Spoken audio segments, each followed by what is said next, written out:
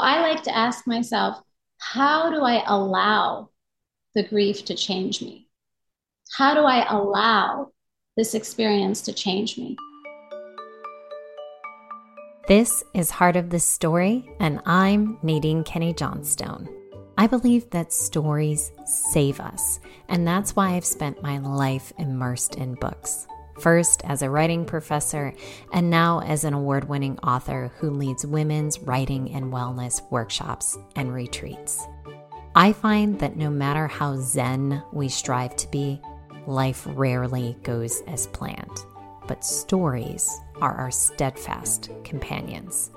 And since the last few years have brought huge transitions to everyone, including me, I wanted to talk to other women who have lived real lives and have been audacious enough to share all the messy, joyous, complicated bits. I thought I could learn a thing or two from them about writing and healing and about, well, being human. And it's been one of the greatest thrills of my life. So join me for powerful conversations with today's top women writers and wellness experts who go beyond the surface level and into that deep, raw, honest place, the heart of the story. Hi, friends. You know when you have one of those moments where the perfect person crosses your path at the perfect time, and you had no idea that they were some kind of secret miracle worker? Well, that's what today's conversation with May Yoshikawa was like. To give you a little bit of context, here's how I grew to learn about May. I was interviewing Susan Piver on my podcast a few months ago, the beloved meditation and Buddhist instructor. And then May listened to that episode and then reached out to me. I learned that she was a yoga wonder woman. She has been the face of Adidas Yoga since 2015. She won the Yoga People's Award in 2016. She was on the cover of Yogini magazine for like 10 years. She has been a beloved yoga instructor for 2 decades, on and on. She is into meditation and journaling, and they're an important part of her process as well, personally, and then within her teaching. So when I learned that about her, I thought, oh yeah, she is a perfect person to be on this show. But then I had today's conversation with her and realized that personally, she was the exact person that I needed to speak with, because she talks about what she calls life tsunamis, which are the really, really hard moments in life that just upend us, spin us around. We don't know if we'll survive them. And she talks about how she works through those hard moments and what provides a sort of safety net of healing when you are going through those hard moments, and then how to look at things differently after one of those hard moments.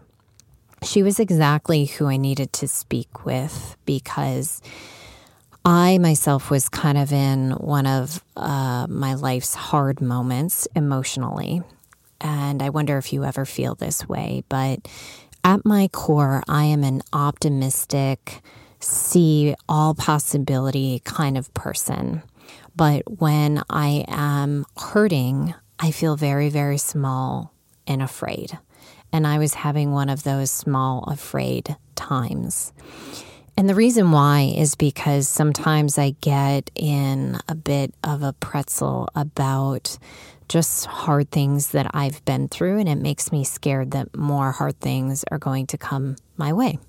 So, for example, if my father can pass away at age 57, then what other bad things can happen to me, my loved ones, and the rest of the beautiful humans in this world? One of those kind of spirals. Really fun catastrophizing mixed with trying to control everything as to protect myself and my loved ones from experiencing any harm. So I was just in one of those hard times. And I know when I'm in those hard times, which is helpful. I now have an observational self-awareness because I've been practicing meditation and journaling and yoga for so long. I go, okay. So I can come out of it and observe myself and go, oh, you're really looping and circling about this. It's really, really taking over your thoughts. You're really afraid right now. That helps a little. And then I turn to my practices of journaling and meditation and seeking out nature and dancing. I took an ecstatic dance class that was really, really helpful. And so by the time I talked to May, I was kind of processing these emotions, but then she just came in and delivered such wisdom that you'll hear. I was weeping at the end of the episode, weeping. And she just served the exact kind of words that I needed to hear so that I could look at my past traumas and hardships differently and feel expansive again. So if you are in what she calls a life tsunami and you are hurting and you're looking to not only heal, but also build a safety net for the future of practices and support to help you, this is the episode to listen to and to listen to again and again and again. So here is my conversation with May Yoshikawa. Hi, thank you so much for having me. I'm so delighted to connect with you and your audience. What they don't know, what you don't know, listeners, is right before we pressed record, we started chatting about synchronicity and kindred spirits. And May was saying so many beautiful things that I kept going, hold on, I want to press record. I want to press record. So I know this is going to be a gem of a conversation. So maybe you can start us off by explaining where in the world you are. Yes, I'm connecting with you this morning from Tokyo, Japan, where I live and work. I have lived and worked here for most of my life. Let's see, where do I rewind back to? Well, I discovered yoga back in 2001 in a very deep, dark, depressed, and unhealthy phase of my life. And it's been 20 some years since then. But I spent a huge chunk of my 20s and 30s living and studying yoga and meditation in South India. So I like to say that I look Japanese, I sound American, but I found my heart in South India. Oh my goodness. So maybe we can rewind a bit and learn about your wellness and yoga journey. So take us back and how did you really kind of discover yoga as a practice and how did it help you? Yeah, there's been a few experiences of what I sometimes refer to as tsunamis in my life. You know, the life experiences that turn you upside down, that wipe you out. You don't know which way is up, and you don't even know if you're going to survive. And the first for me happened when I was 14, 15, when my parents, after 26 years of a happy marriage and 4 kids, ended up in a really kind of nasty divorce. And as I was amidst my pubescent years at the time, it was just such a rocky phase for me emotionally and in so many ways. I didn't know who to trust or who to count on. After about 6 months, I couldn't live with either of my mom or dad. So I went to live with my sister.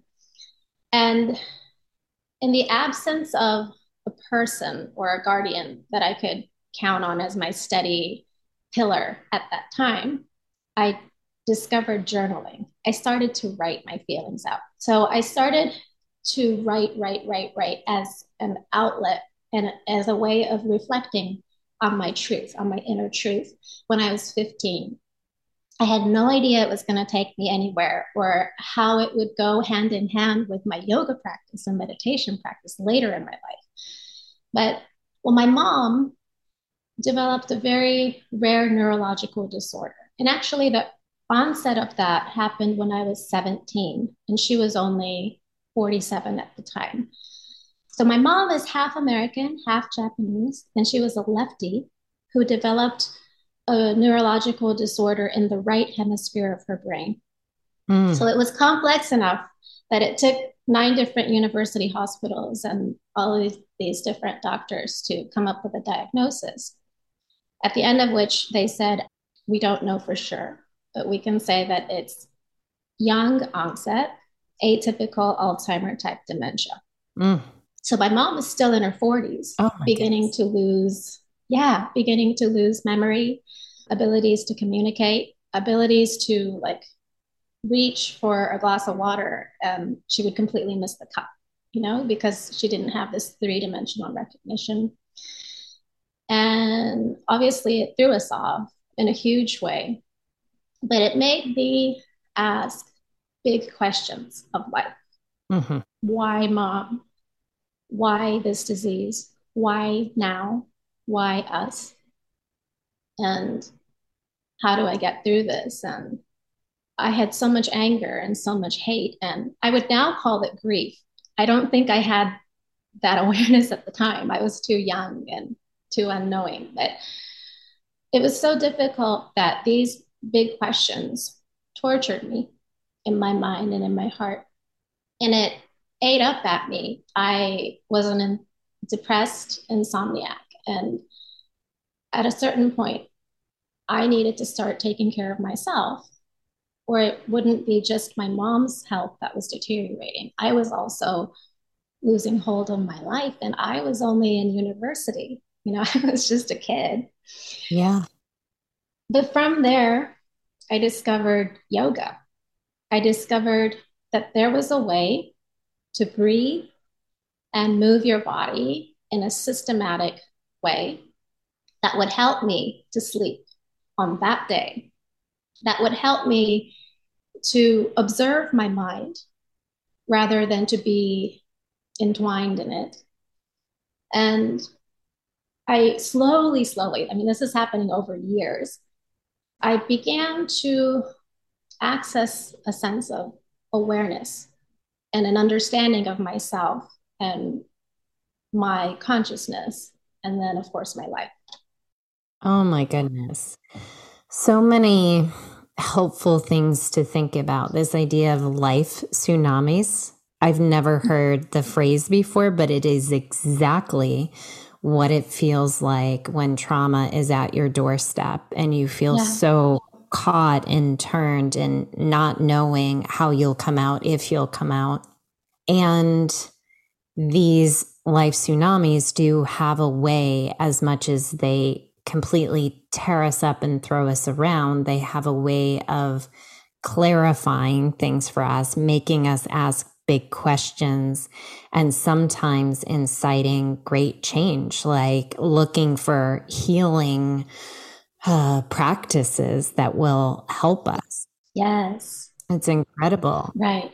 I couldn't tell you then, but I've come to understand now that what I refer to as these life tsunamis, like you said, they come to help rearrange and reorganize our lives. Mm. It's beyond us, beyond this conscious, oh, I think my life is going to be this way, you know, because these things come, it feels at the time like they're coming at you in all of the ways that you didn't think they would. Yeah. But as you learn through them, as you live through them, as you gain that experience and that wisdom, or I guess the short way of putting that is as you roll with the punches, Mm-hmm. you change, you allow yourself to change. And every time I've changed, I feel like I've gotten bigger, Mm. like bigger in my awareness, more expansive in my awareness. And the discovery has been that I had been that big all along. I just thought I was smaller. I just thought my life was smaller. I just thought my possibilities were smaller, you know? Mm. Oh, it's so inspiring to think about because when we're in the midst of the heartache, it makes us feel tiny at first. Yeah. So small, small in fear, small in everything. But what is waiting on the other side is that bigness, is that expansion. And it's so inspiring for those who are listening who might be at the front end of one of these tsunamis, at the beginning of it, thinking things will never change, that nothing will ever get better, that there is no hope, that there is no bigness. So to know that there is expansion or realization that we were already this big is huge. Yeah. Yeah. I call them kizuki, is the Japanese word for realization or gaining an awareness that was previously unaware to you. Mm-hmm. So once you realize something, once you see something that you hadn't seen before, you can't unrealize it. You can't Mm-hmm. unsee something you see now. Mm-hmm. So, and that's what I mean by bigness and expansion, is that it's an evolution of awareness in a way that there's no going back, Mm. you know? So many things come to my mind because in 2016, I was at a very kind of crippling point in that I was a relatively new mom of a 3-year-old son. We had just moved from Massachusetts to Chicago. I was working as a professor and then doing other things because the professor job wasn't enough to make ends meet. And I was so overwhelmed and also so anxious, so anxious. And it was one of those moments where I thought, if I don't do something to change, I just feel like life is going to consume me. And I found this holistic practitioner who taught me about breath work, who taught me about journaling in a different way, who taught me about seeing the world anew, who taught me about different forms of meditation. And it created this idea of possibility and awareness. And she was this just gem waiting in the midst of this tsunami. And Yeah. I can think of so many moments like that, but to put it into the words that you have, it just makes so much sense. And it brings hope to people who might be in the midst of this. And so you discovered some of this bigness and you discovered yoga. Maybe take us to this phase in India and what happened. Yeah. Well, discovering the bigness was definitely gradual and much more of a long-term thing. But Yeah. I started yoga in 2001, and yoga in Japan had suffered terrible reputational damage because although it was like probably already a healthy kind of hip stylish thing in the West, Tokyo had suffered its worst domestic terrorist attack in 1995, where a cult who called themselves the Om Shinrikyo cult, they used some poisonous gas on the metro system. And it was like huge. It was all over the news. But because they called themselves Om, there Oh, was this sacred mantra Om. And there was all of this footage on the media about them like taking lotus postures and trying to levitate or whatever. And it was just really kind of dark and whacked out. So by the time I started looking for yoga in 2001, yoga wasn't cool. mm, Okay, like yoga wasn't mhm. cool. Yoga wasn't hip. Yoga wasn't anywhere. In fact, I looked all over the entire Tokyo metropolitan area. There were only 3 studios. Wow. And I checked them out to see which one I could continue going to because I knew that I would need a continuous practice to really recreate my lifestyle from one of such unhealthiness and depression and insomnia to, really become healthy again. But I found this teacher who was half Taiwanese and half Japanese. So he was also a mix, and he catered to a more international community, which I felt very familiar in. And I started studying under him, which was really, really lucky for me because he had a pretty traditional background. He had been studying from the top teachers in the United States, as well as his time in India. And he would take these trips to India once a year for 1 month. And by then, I had developed this daily practice. Like I was in the studio at 7 a.m., like 6 days a week. Hmm. So if my teacher was gone for a whole month, I was going to feel it. But it made me wonder, who is his teacher? Uh-huh. That he would leave us for a whole month and go to India. It got me curious. And so shortly thereafter, I went to seek out his teacher, who was the founding father of Ashtanga Yoga. Mm. And so I went to go and study under him. I actually met him first in 2003 while he was on world tour. And then I started going to India myself in 2004. Mm. And so that's where your heart kind of fell in love there. Why and what drew your soul there? I was wounded. I was tired. I was in bits when I went, kind of reeling from the reality of my mom, like losing her as my mom and as a person. It was like this slow grief process, which I didn't know how to digest. And so the yoga always gave me a method to come back to my breath. I can breathe. I can inhale now. I can exhale now. And it gave me a system where I can stretch my body in this way and then exhale that way. It was like an equalizer in my body from all of the tension and all of the relaxation, all of the tension and all of the relaxation. But most importantly, there were other cultural constraints too. Like I was so young, I was like 21, 22 with this mom who we were losing.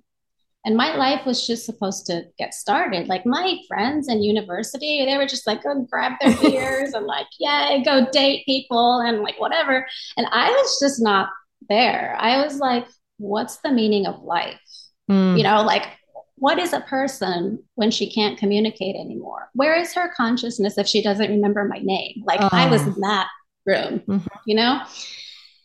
But going to India for so many of us does away with a whole lot of common sense.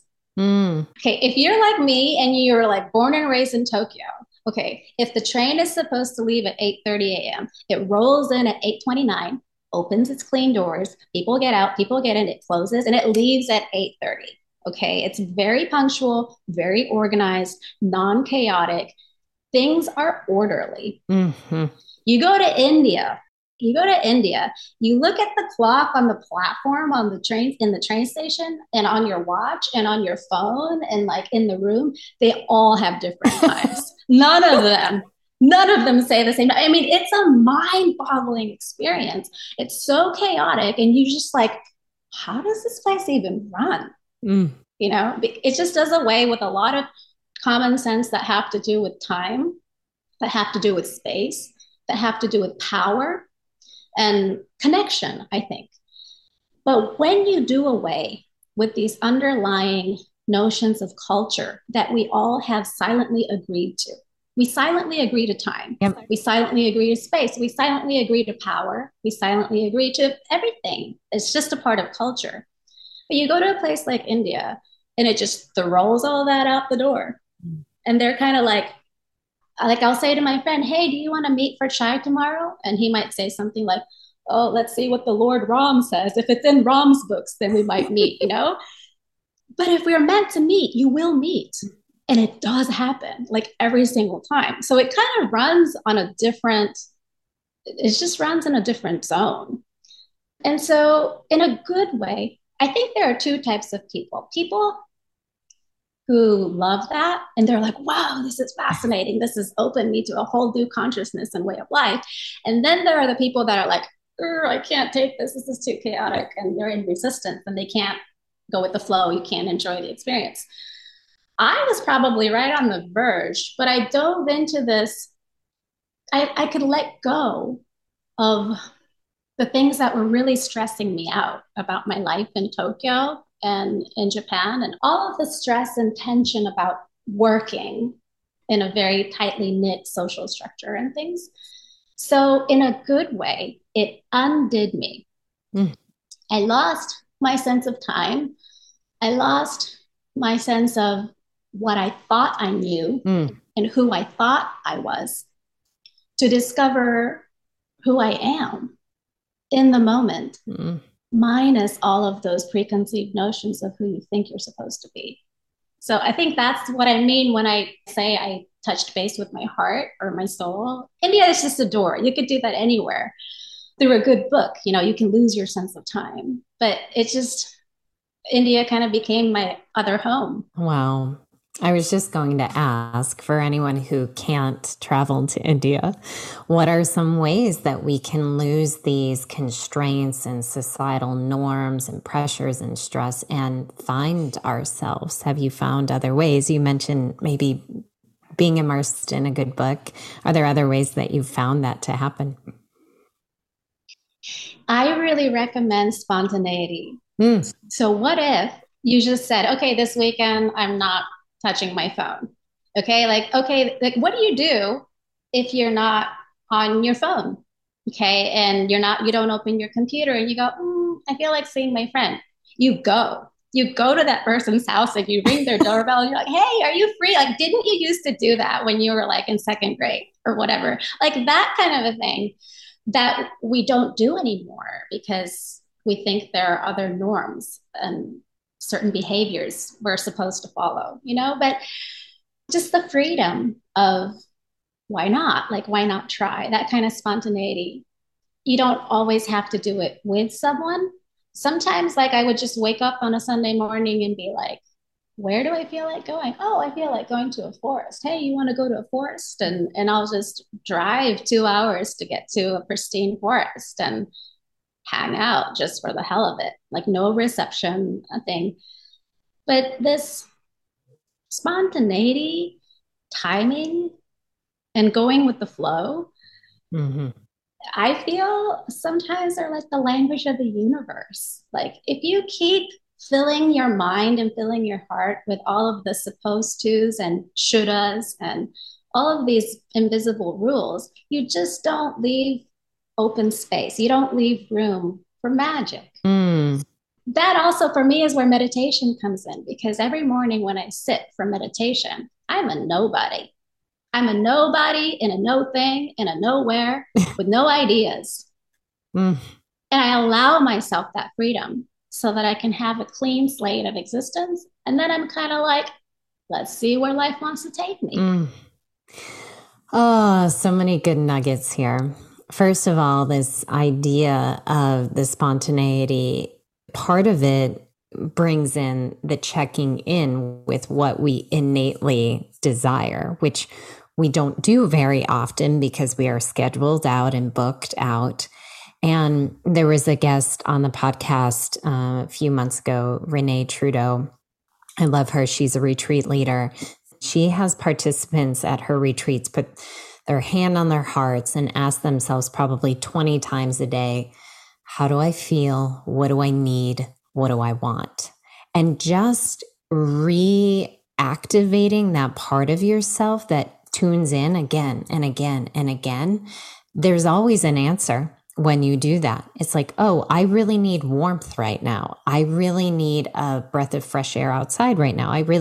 Your heart has an answer. It just needs this space to be checked in with, which I think is incredible. Yes, deep Deep listening. Deep, listening. like every meditation teacher, every mindfulness teacher, the only thing they're really doing is to teach you to deeply listen to yourself. Mm-hmm. Like if there's ever a teacher that's saying, listen to me, run Run the other far, way, like run far. run, run far, but, and I guess people will use different terminology and I'm very open. So I'm not like stuck on any particular vocabulary, but if you don't listen, how do you hear? How do you sense? And how do you know that you are indeed a divine being with the life force flowing through you without your effort every day, Mm-hmm. every Mm-hmm. moment? And so for me, the yoga and the meditation and all of these life experiences have always taught me every step of the way to come closer to in alignment to that flow inside and then I can be with it and I can use it for service, Yeah. which is exactly the thing that brings me most joy is what serves everyone the best, right? Yes, So, yes, yes.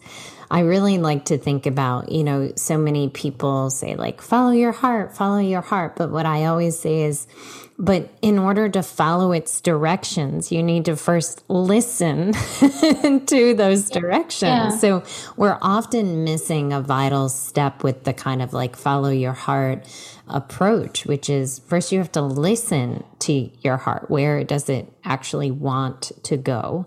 And something else, two other things that you said really had me thinking.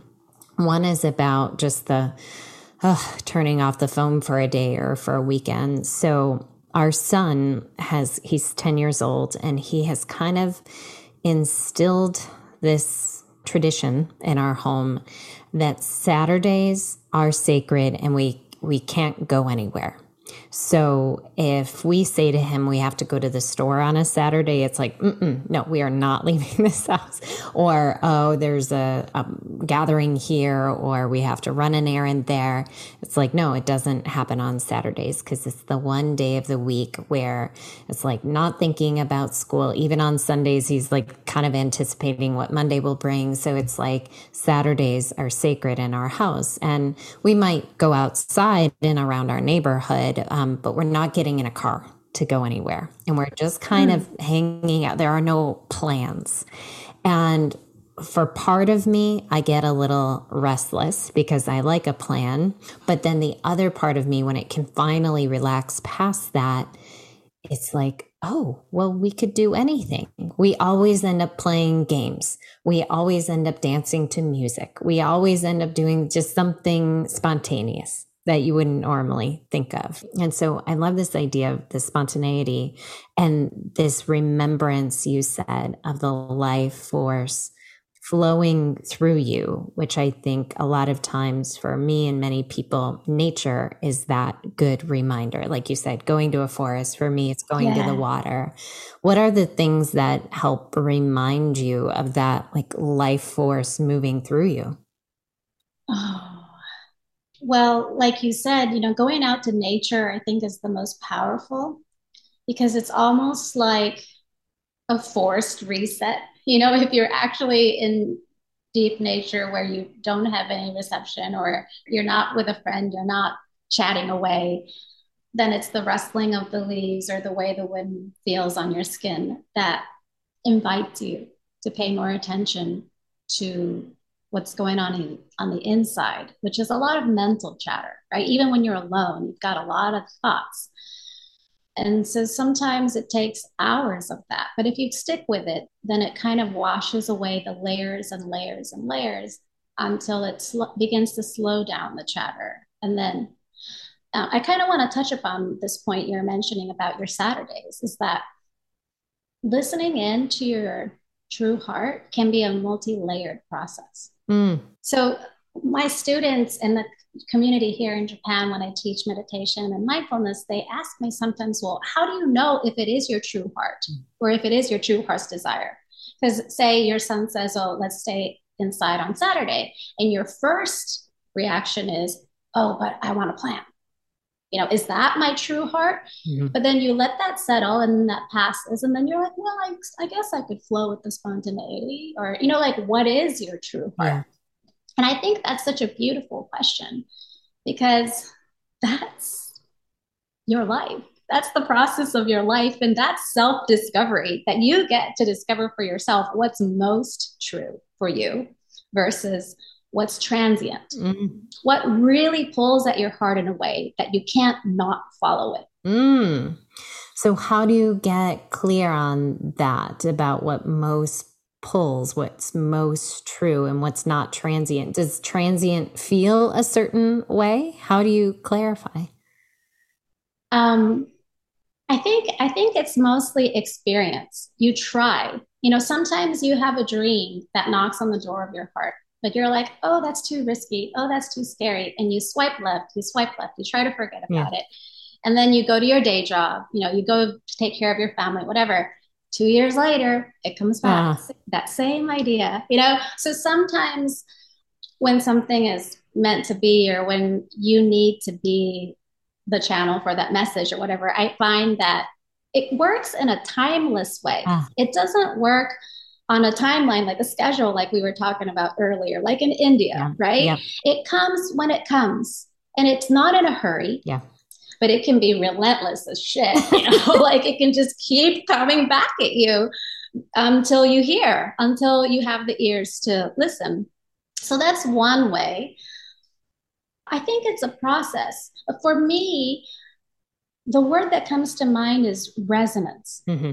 So when I'm meditating or even when I'm speaking with someone and you touch upon truth, truth has a resonance. Yeah. When you know that person is speaking from their deepest truth versus something maybe more not a lie, but maybe it's a little bit more like casual or Yeah. superficial. Yeah.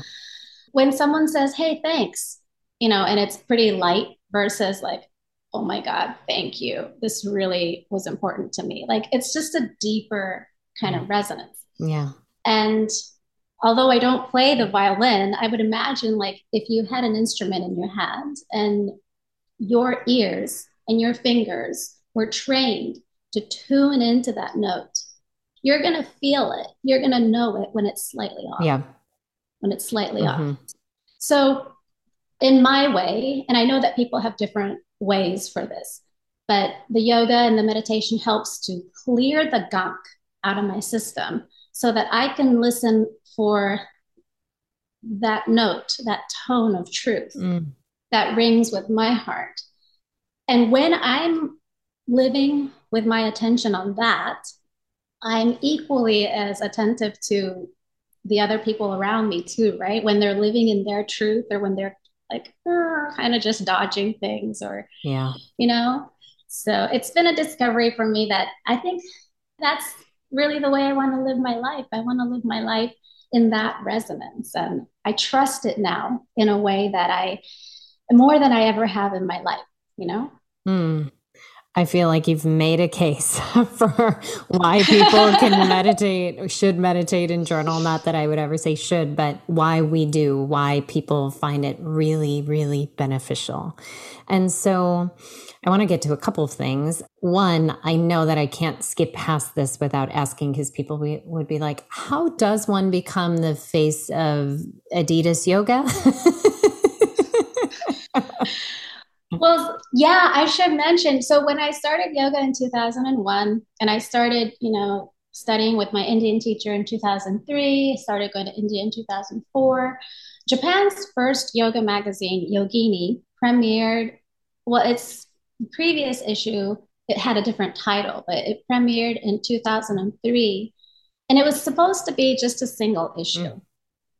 And they just needed a girl who can model in it who was fit enough to be able to take these postures. And because, like I said, yoga was not a popular thing, and it's actually different. You know, it's different from ballet, it's different from gymnastics. Stuff. So I don't think I had much competition, to be honest. And so I was called into some auditions and I landed this cover of a yoga magazine which happened to sell really, really well. So they were like, oh, let's make a second issue. So they got me on the cover of that, and that sold well. So then they said, well, let's start a quarterly magazine, was how they started Yogini magazine in 2004, I think was the first issue. And yeah, they just kept me on the cover for the following 10 years plus special issues. But that's also because the team, the editor in chief and the team of Yogini magazine had a mission because they were also very aware that yoga had suffered terrible reputational damage. So when they set out with the new magazine, they set out to repaint the image of yoga in Japanese culture. They wanted to make sure that it was the image of health and wellness, holistic wellness, and also that it would be fashionable and stylish and Mm. cool. Hmm. So I kind of became like the face of that. And then by 2005, 2006, this yoga boom had reached Japan. So then it was like suddenly super popularized. but yeah, I think it was just the fact that I was the face of this magazine for 10 years. But I also want to mention, because you're you and I'm me, that I think it was only the second issue of the magazine by 2004. I had the audacity to walk up to the editor in chief and I said, I know I'm like the cover girl and, I'm thankful for all of these beautiful pictures and fashion and everything. But the thing is, yoga is so much more than its physical expression. And I want to tell you about what's changing inside of me. I want to write. Mm-hmm. So I went up to him and said that I want to write for the magazine. And he just kind of went, huh. And he didn't take me seriously. But I went back to him. I went back to him and I said, no, I really want to write. And he's like, have you ever written anything before? I'm like, I don't know, school essays. But I just kept asking him until finally he said, you know what? There's enough of a fan base now that the readers would want to know how you started yoga and how yoga has changed you. So if you're going to write about that, you can write. So I wrote my first column. My sister is a journalist. So I had my sister proof my first draft. She read the entire essay. She took the final two lines. She said, cut the whole thing and start here. So total rewrite. Oh, Total rewrite. Okay. Yep. And then I rewrote the thing though, and they put it in the magazine and it did really well. So it became a quarterly column. So I wrote for the magazine for 10 years as well as being their cover model. Oh. And that was my intention. And that was really important to me, that I would be a part of my little part of kind of spearheading the culture around yoga in Japan, so that it wouldn't just be like this physical stretching method. I knew that it had changed my life from the inside because it changed my mind. Yeah. I needed to represent it in its wholeness. Yeah, and then after I completed those 10 years with the magazine, which also featured my pregnancy too. I had like a pregnancy issue, with a huge belly on the cover, and then I had like postpartum issue. And then yeah, after that, I started working with Adidas in 2015. But even then, Adidas obviously is a huge global sports company, but they didn't have a specific yoga line in Japan until 2015. Ah, Can you believe it? no, that's insane. So when they first started the yoga line was when they called me up, and it was it was this really beautiful moment. What I love is your tenacity, your ability to cultivate your courage and to ask for what you wanted and then follow up and persevere. Because so many of the women writers that I work with who have a story idea or a book idea, the only thing that's kind of holding them back is trying to get past that. Oh, I don't want to ask. And I don't, that's the thing. They have the talent, they have the writing skills, but many women have a hard time having that brave moment or that tenacious moment, that audacious moment. And so sometimes as a group, we practice brave days where I just ask everyone to come on Zoom. And on that day, you have to submit to the place you want to submit. You pitch the person you've been wanting to pitch. You do the thing, the courageous thing. And that's not enough, though. Sometimes you need to follow up. I say that the follow up is a huge part of it, because many of the milestones that have happened in our lives professionally or in writing have happened as a result of going, no, I'm really serious about that, or following up on that email, following up on the pitch. And so I'm so glad that you did. Yeah, and I also want to share with your audience that like in between my brave moments, I'm like, weeping in bed. I have dark, you know what I mean? Like I have these like dark, low days too, where I just go within and I'm like, nobody talk to me. I suck and whatever. But that's the beautiful thing I think about getting older and gaining experience and stuff too, because now I'm learning, and you can only learn this through life experience. You cannot learn this through textbooks. You cannot learn this, not even through word of mouth, try as we might with our children, right? You got to learn through your own life experience that some things take a few tries or more. And that some things are worth it. Mm-hmm. And how do you show yourself that what you truly believe in is really worth it. Like, what better way than to have to keep going back at it year after year, month after month, try after try? And how many times is enough? Mm-hmm. And for me, that question does not come up with a numerical answer. Ah, I just go, I don't know, but I still believe in this. I still think I can do this, and I'm just going to go for it. That's as simple as it is. oh, I love that spinning of this, it's kind of spinning the approach to it of like, how do you prove to yourself how much you want that thing or how important it is to you? And also this recognition and this admittance that it doesn't mean you're brave every moment of the day or don't have self doubt. When I go to send a pitch to someone that I deeply admire and I get a little nervous, like, who am I to pitch this person?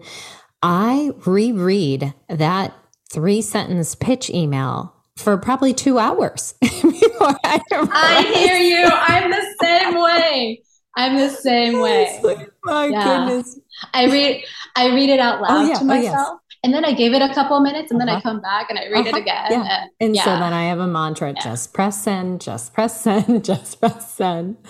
So this leads me to kind of my last big question, though I want to talk to you for several hours. Take us kind of catch us up to speed in the last few years about your writing journey and your life. Right. So I guess in my late 20s, around age 30, I was divorced from my first husband. And then, which was really, really difficult for me. But in my mid 30s, I met a wonderful man and I remarried. And we started this beautiful family together and had our second son. And we had just moved into this beautiful apartment together. He bought us a new car, a washing machine, a coffee machine, and a big king size bed. And we were just, building family. But a few short months after that, my husband, he was killed in a sudden traffic accident, which, as you can imagine, was just um, incredibly shocking. And it turned our lives upside down. And I needed to disengage, Mm.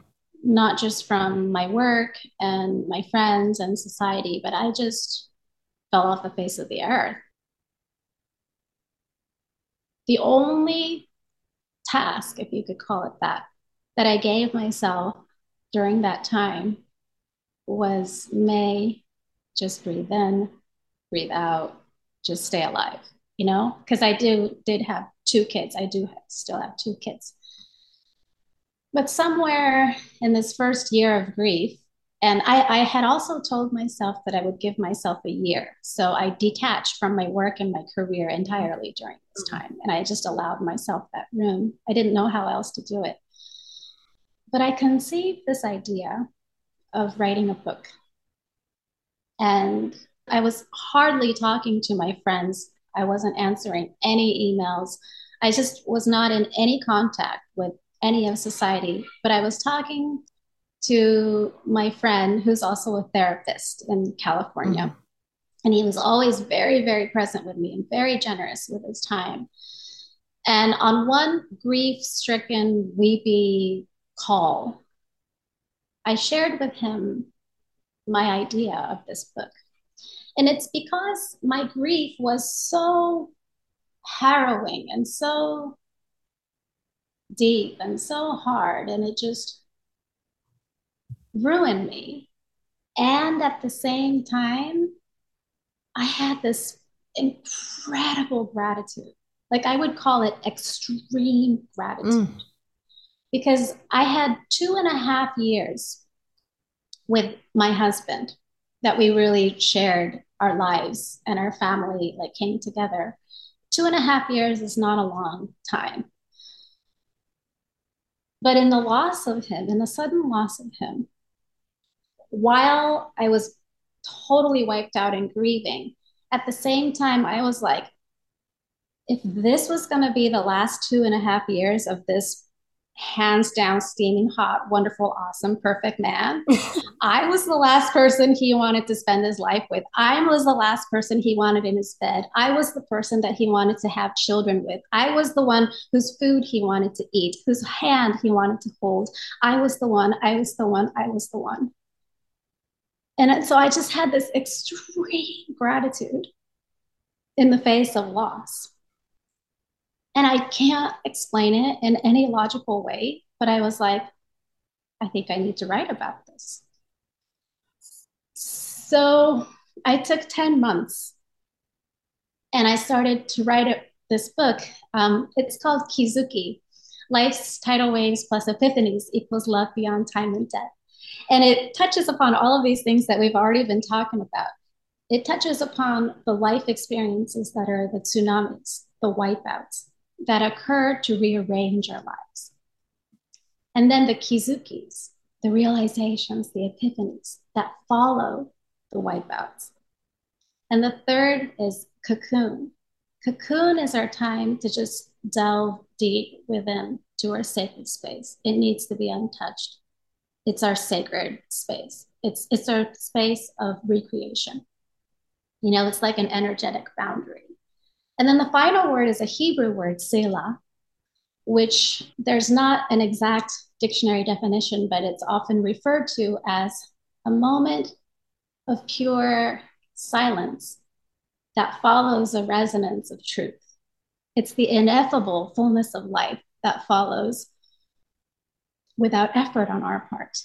And so my book follows this arc of these four concepts, which I feel are essential to all of our lives, because throughout each of our life experiences, it's like we're the same person with the same name, but our identities, who we are on the inside, keeps getting like, it's a metamorphosis of identity, you know, because you're not the same person before your IVF experience and before having, you know, your beautiful son. And I'm not the same person from before my mother's disease or the loss of my husband or the birthing of my boys, you know?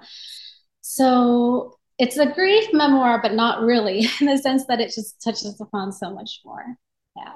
Okay, well, what the listeners don't know is that I've been weeping for the last several minutes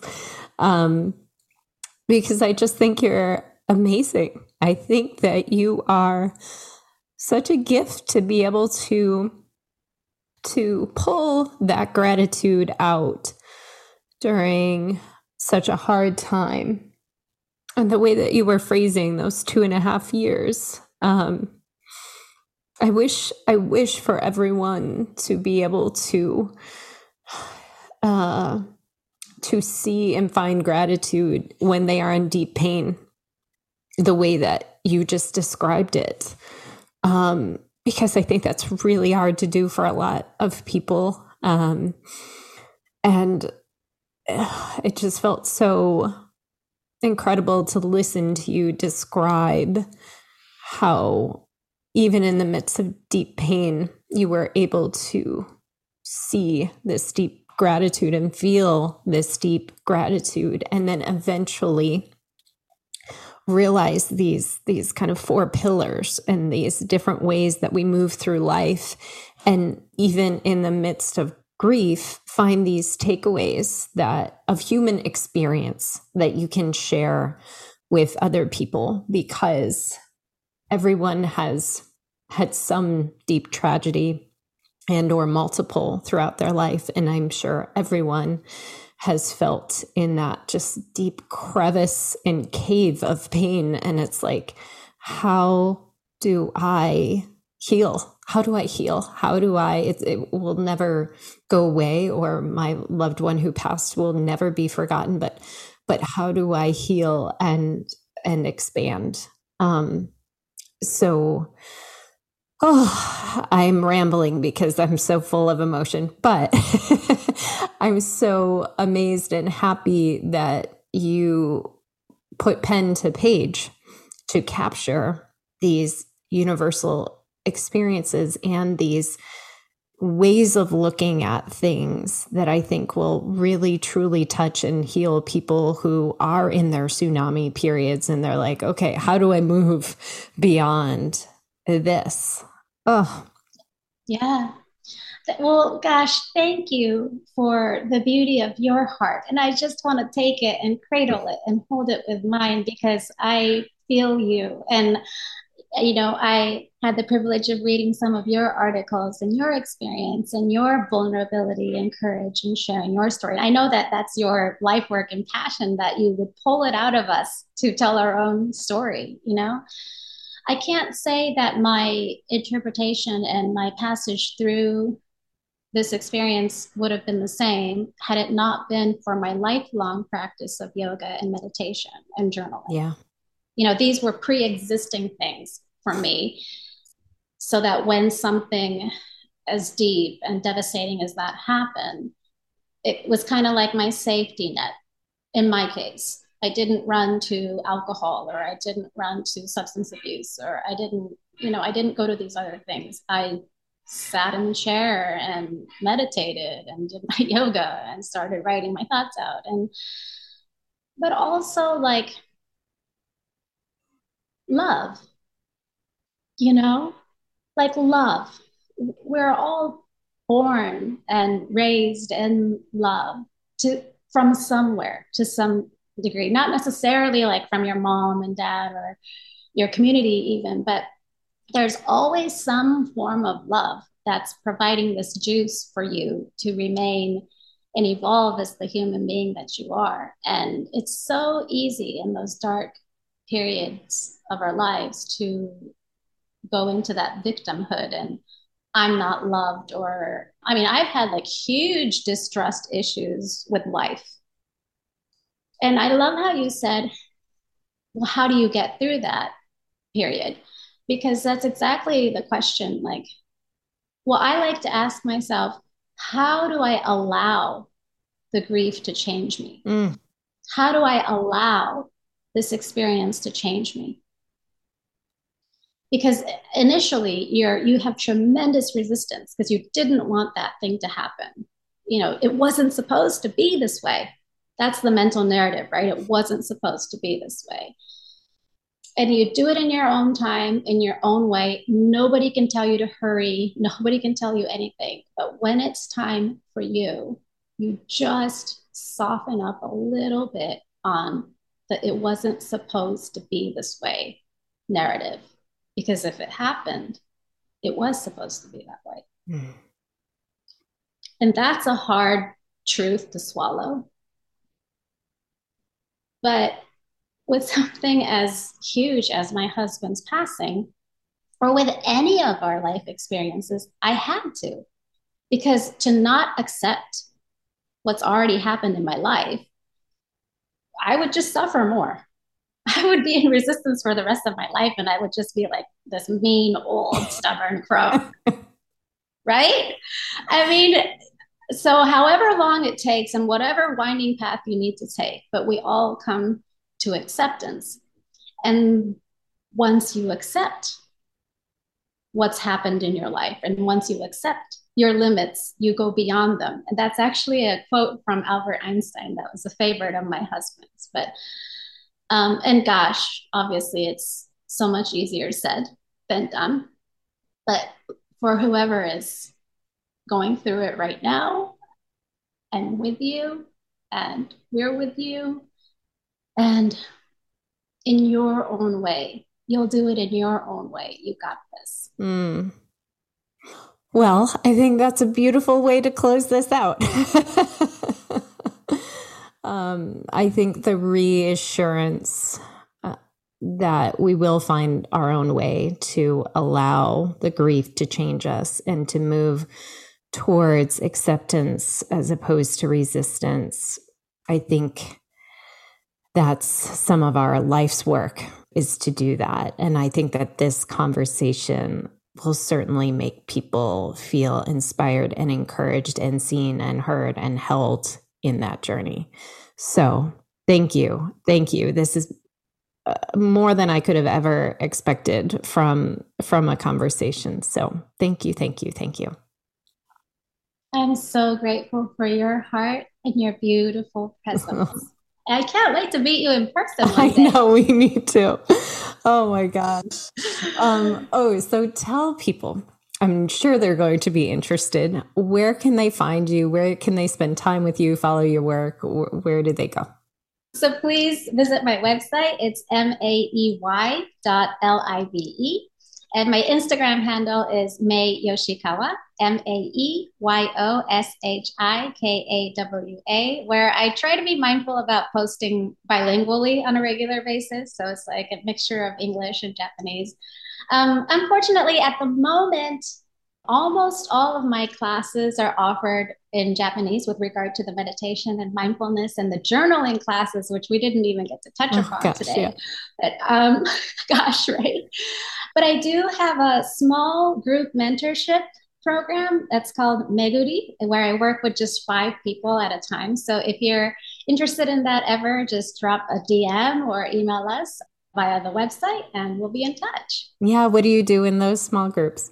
So it's really kind of a synchronous gathering, and it's really based on what the students want to work on. I mean, I one of my fortes, I think, is to really bring these spiritual truths into a very practical day to day, like how do I show up and go to work? How do I raise my children? What about my teenage son? Like these kind of like nitty gritty real life issues.